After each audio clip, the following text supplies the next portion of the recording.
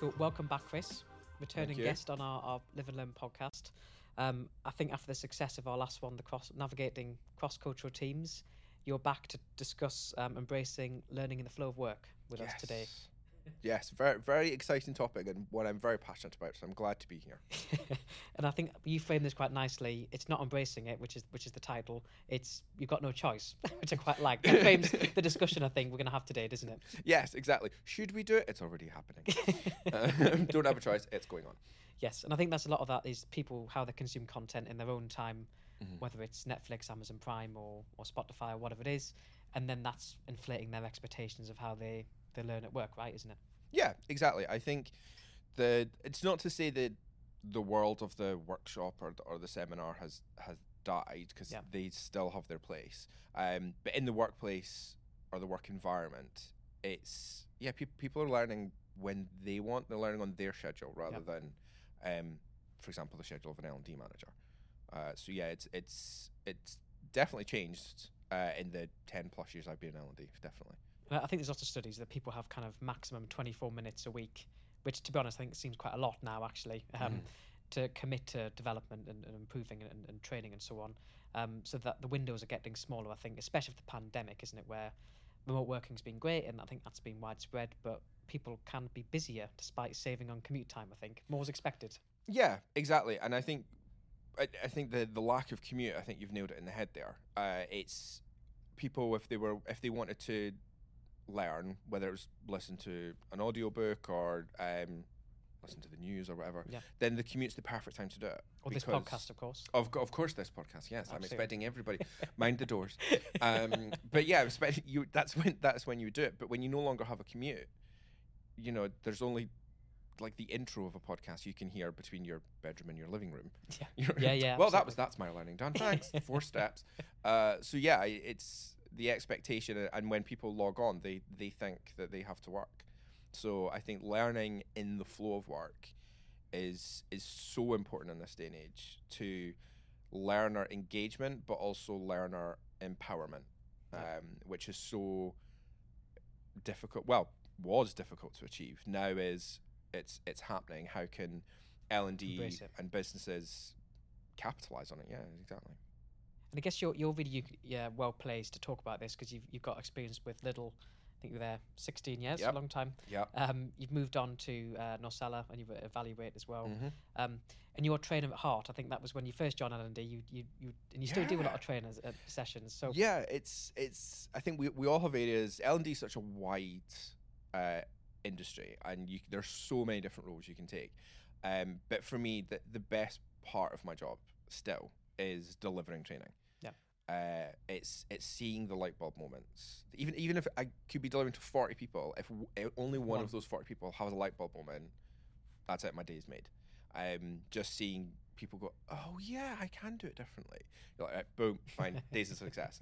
But yeah, delivery for me is fantastic. But definitely since the pandemic, even more so in the role I'm in now, with teams globally across different time zones, different territories, delivery is almost non-existent. A lot more of it is done ad hoc. I get people asking me questions. Chris, can you just jump on a call and help with this topic, kind of thing. There is still place for workshops, for seminars, for webinars, in cascade of information.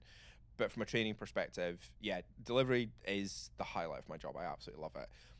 But the need for it and the want for it, the days of, in my experience so far, the days of 6, 7, 8 hour sessions where you get everyone gone. Yeah. I think that the longest session I've run in the last 12 months has been 3.5 hours. Okay, yeah. And that was it was very targeted. Like, it was great, but when you've got short period of time, people are engaged that little bit more. I think for all day sessions, people are going, right, okay, there'll be like an hour of icebreakers, then there'll be lunch content. And you're just like, yeah, this is really protracted out. But for condensed sessions, that the learners are a bit more engaged. But even still, 3.5 hours now, it is a struggle to keep people's attention. Absolutely. And people just aren't used to it. And I think for workshops or for in-person sessions, they're a lot more interactive. than they used to be. Like, I don't have them sitting down.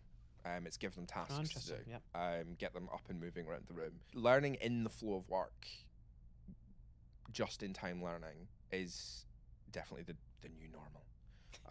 And I think it was always there before, Yeah, that's it. but it was there before in a more transactional need. Yep.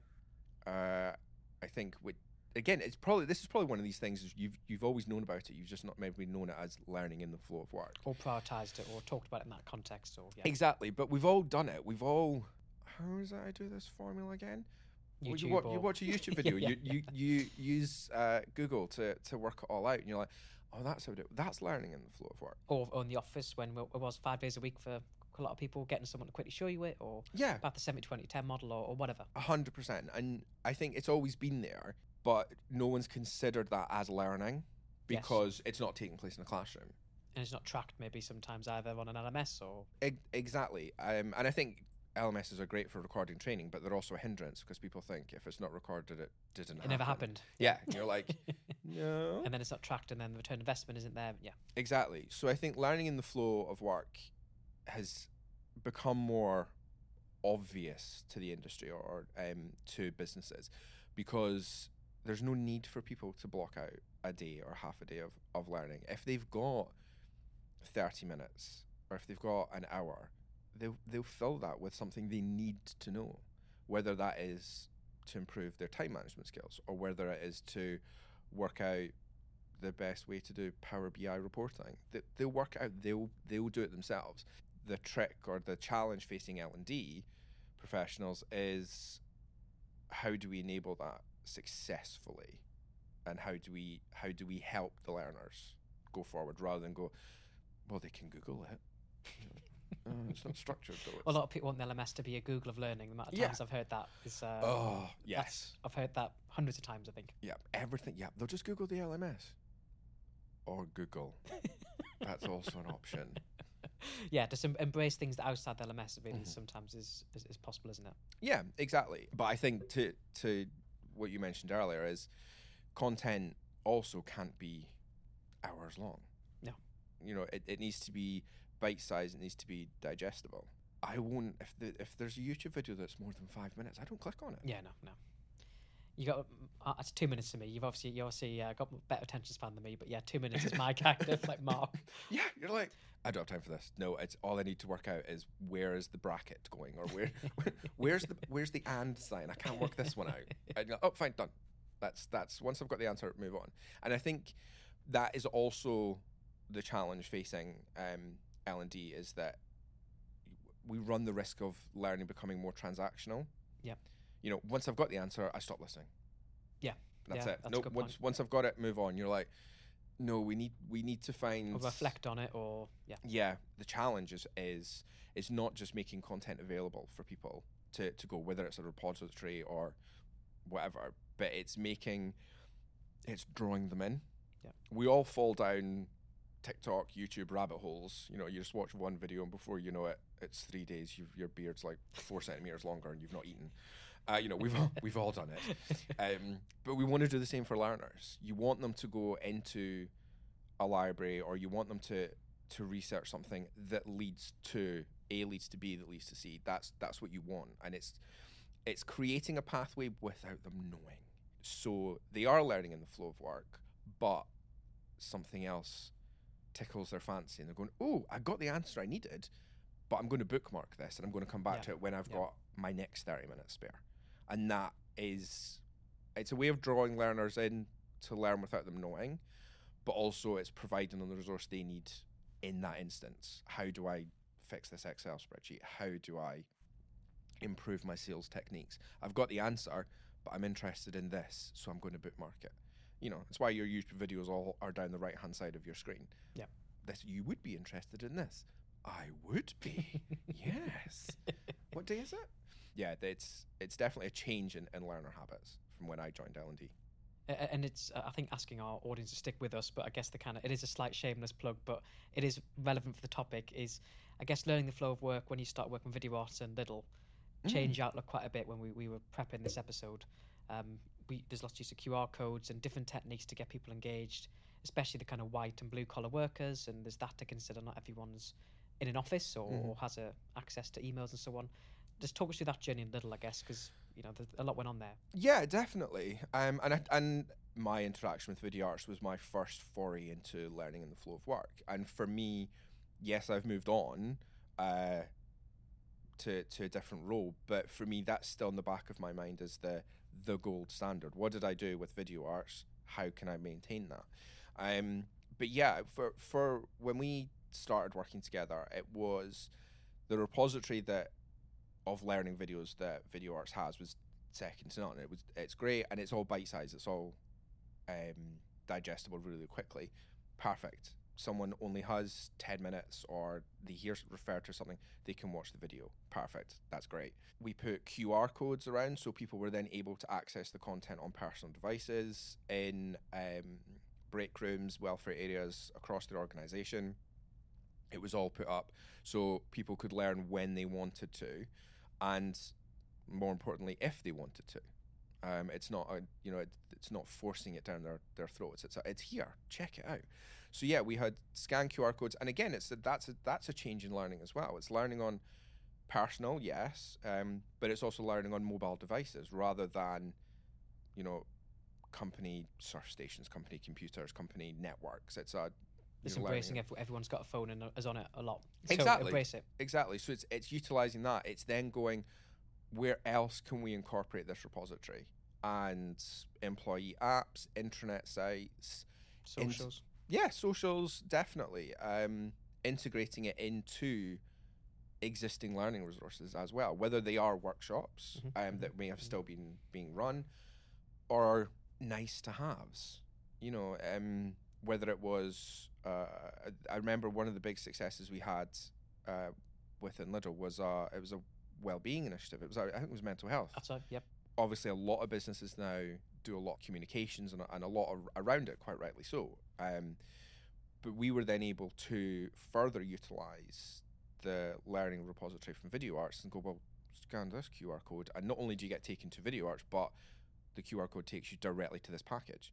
Going back to my earlier point, was they learned all they wanted to about mental health, and then we drew them in with other things.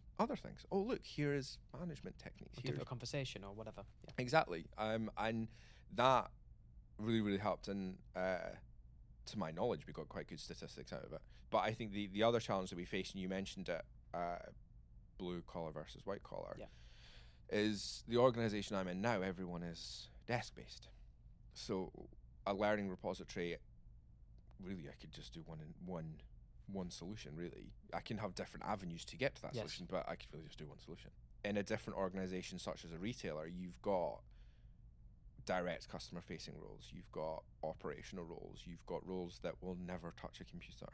How do you make things accessible to them? And that is where, from a learning and development perspective, there is a big overlap between your internal comms, team strategy, avenues. Kind of marketing in some ways, isn't it?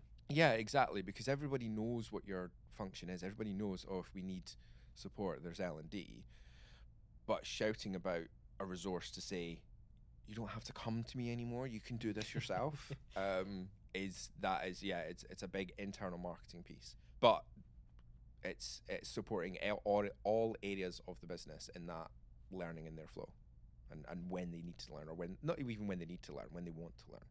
Yeah, I think that's the key difference, isn't it, as well? Yeah, if somebody needs to learn something, especially if we look at compliance topics, is the obvious then one. they do it. It's this is mitigating business risk. Do it. But if they don't want to learn how to be a better leader, and they don't want to learn how to improve their time management, stakeholder management, whatever, then they're not going to do it. But if you're empowering them to say, you can learn whenever you want because we have all of these resources. You market it and get the awareness and maybe a brand or whatever, how you do it. Exactly. And the digital content that we've got at Video Arts, that's how people digest everything nowadays. It's video content. So it makes that part makes internal marketing a little bit easier. The famous faces help is a bit of a Well, way to yes, get people to- that's also true. You know this person from insert show here. They're also about to tell you how to manage mental health. Yeah. I wanted to pick up what was interesting is we mentioned at the top of this episode about embracing learn the flow of work, and it's here and it's been here a while. It's getting that maybe senior leadership buy-in, because typically, traditionally, people pay for classroom sessions. They purchase a large LMS for quite a lot of money, and your job is to prove return investment on that through logins and usage and compliance courses and so on. How have you seen shifts in senior leadership teams? Could be little, your current role or both, just since the pandemic maybe. Are people accepting you're not always going to have a direct return investment link to learning the flow of work, but it's necessary? Have you found that kind of struggle? Yeah, in my personal experience, it's kind of gone the other way in that Interesting, okay. the return of investment question is the biggest question that I get asked. Yeah. And I think that's because of all this remote working. Everybody wants to ensure that it's not necessarily a lack of trust, but it's that everyone wants to make sure that, listen, we need to, we're no longer, I don't know, paying rent for a building, for example, because half the people are working from home. That's great, but we still need to be hitting our business targets. Yeah. Which, fair point. Don't hit your targets, no revenue, no jobs. So completely agree. But there is still a lot, that ROI question is more, because I think before it was a lot of people would just assume, yeah, fine, we'll let you away for a workshop, we'll let you do this, but yeah, that's not a problem. Now it's up, but times money, Chris. How can we let? Hold on, what? So yeah, for me, that C-suite champion, I'm very lucky. I have 2 on my Perfect. On my global exec team, which is fantastic. But for me, I don't necessarily focus on workshops. We've actually removed them all. The only ones we do are leadership, but that's because we do them across the group as opposed to everyone in the different companies. We do them group wide, so it fosters networking.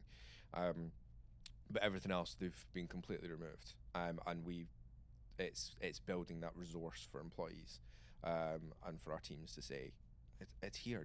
You can do what you want, and allowing drop-in sessions to come, because then that way you're not saying everyone's going, they're learning because they need to, because they need it for their job. You're like, yep, fine. And for some reason that I can get over the line better than a 4-hour workshop. I don't know how, but I'm able to get that over the line a lot quicker, a lot easier. So yeah, it's still there, but it needs to. I think that question frustrates a lot of HR people, because when you deal with people, the metrics can't always be tangible. No. And I think it does frustrate people, but it needs to be there, because it's it's getting the balance, isn't it? Yeah, someone has a profit and loss sheet to manage, and they need to be able to do their job. But for me, I have found it change since the pandemic, but I've found it go the other way, and I need to demonstrate it a lot more than, yeah, it's fine, Chris, you can train people, crack on. I'm like, okay, thanks. You've always got to be a lot smarter with a kind of typical leadership development program, or obviously you design it for your audience and the end user, but maybe you just got to factor in what people want, but also the return investment, and there's a marriage there, isn't there? There's a bit of a compromise sometimes with these things. Yeah, exactly. But I also think that from a return on investment, it doesn't always have to be monetary value. That's a good point. One of the big selling points that we had for Video Arts was, yes, okay, we're paying for the service, but look at the amount of clicks, look at the amount of hours that are being watched, and you're like, you're growing as an organization. That's your return on investment. Your knowledge economy is growing. Your people are learning. I think it was leadership was one of our biggest ones in Lido. It was workshop based and non-workshop based, but you're going, I'm not even forcing this down people's throat, and it's our biggest topic. And that was a really good ROI. And it was this is the investment, but this is the monetary investment, but look at the hours returned. And that can turn to things like retention, keeping your talent. There's a long list of those things that don't always link directly, but there's a path there, isn't there? 100%. Cool. So we always end our episodes with a live and learn story Yes. or share, which you're returning Remembered the guests. last one. Yeah. So if you were to go back, what would your kind of live and learn be from learning the flow of work? We mentioned a lot of success stories there, maybe a mistake or something. If you had your time again, or if you're planning another workshop or whatever, what would be your kind of takeaway for people live and learn for learning in the flow of work? Put you on the spot. Yeah, put me on the spot. We did the last episode, so I should know this by now. Again, I know I use Microsoft Excel in this example of learning in the flow of work. But for me, I think the biggest lesson I would say to myself is don't do classroom sessions for practical skills. Learning on the job, being able to directly apply it, has meant the stuff that I have learned in Excel, for example, on my own, and not in a fake classroom setting and fake data sets. I've retained a lot more.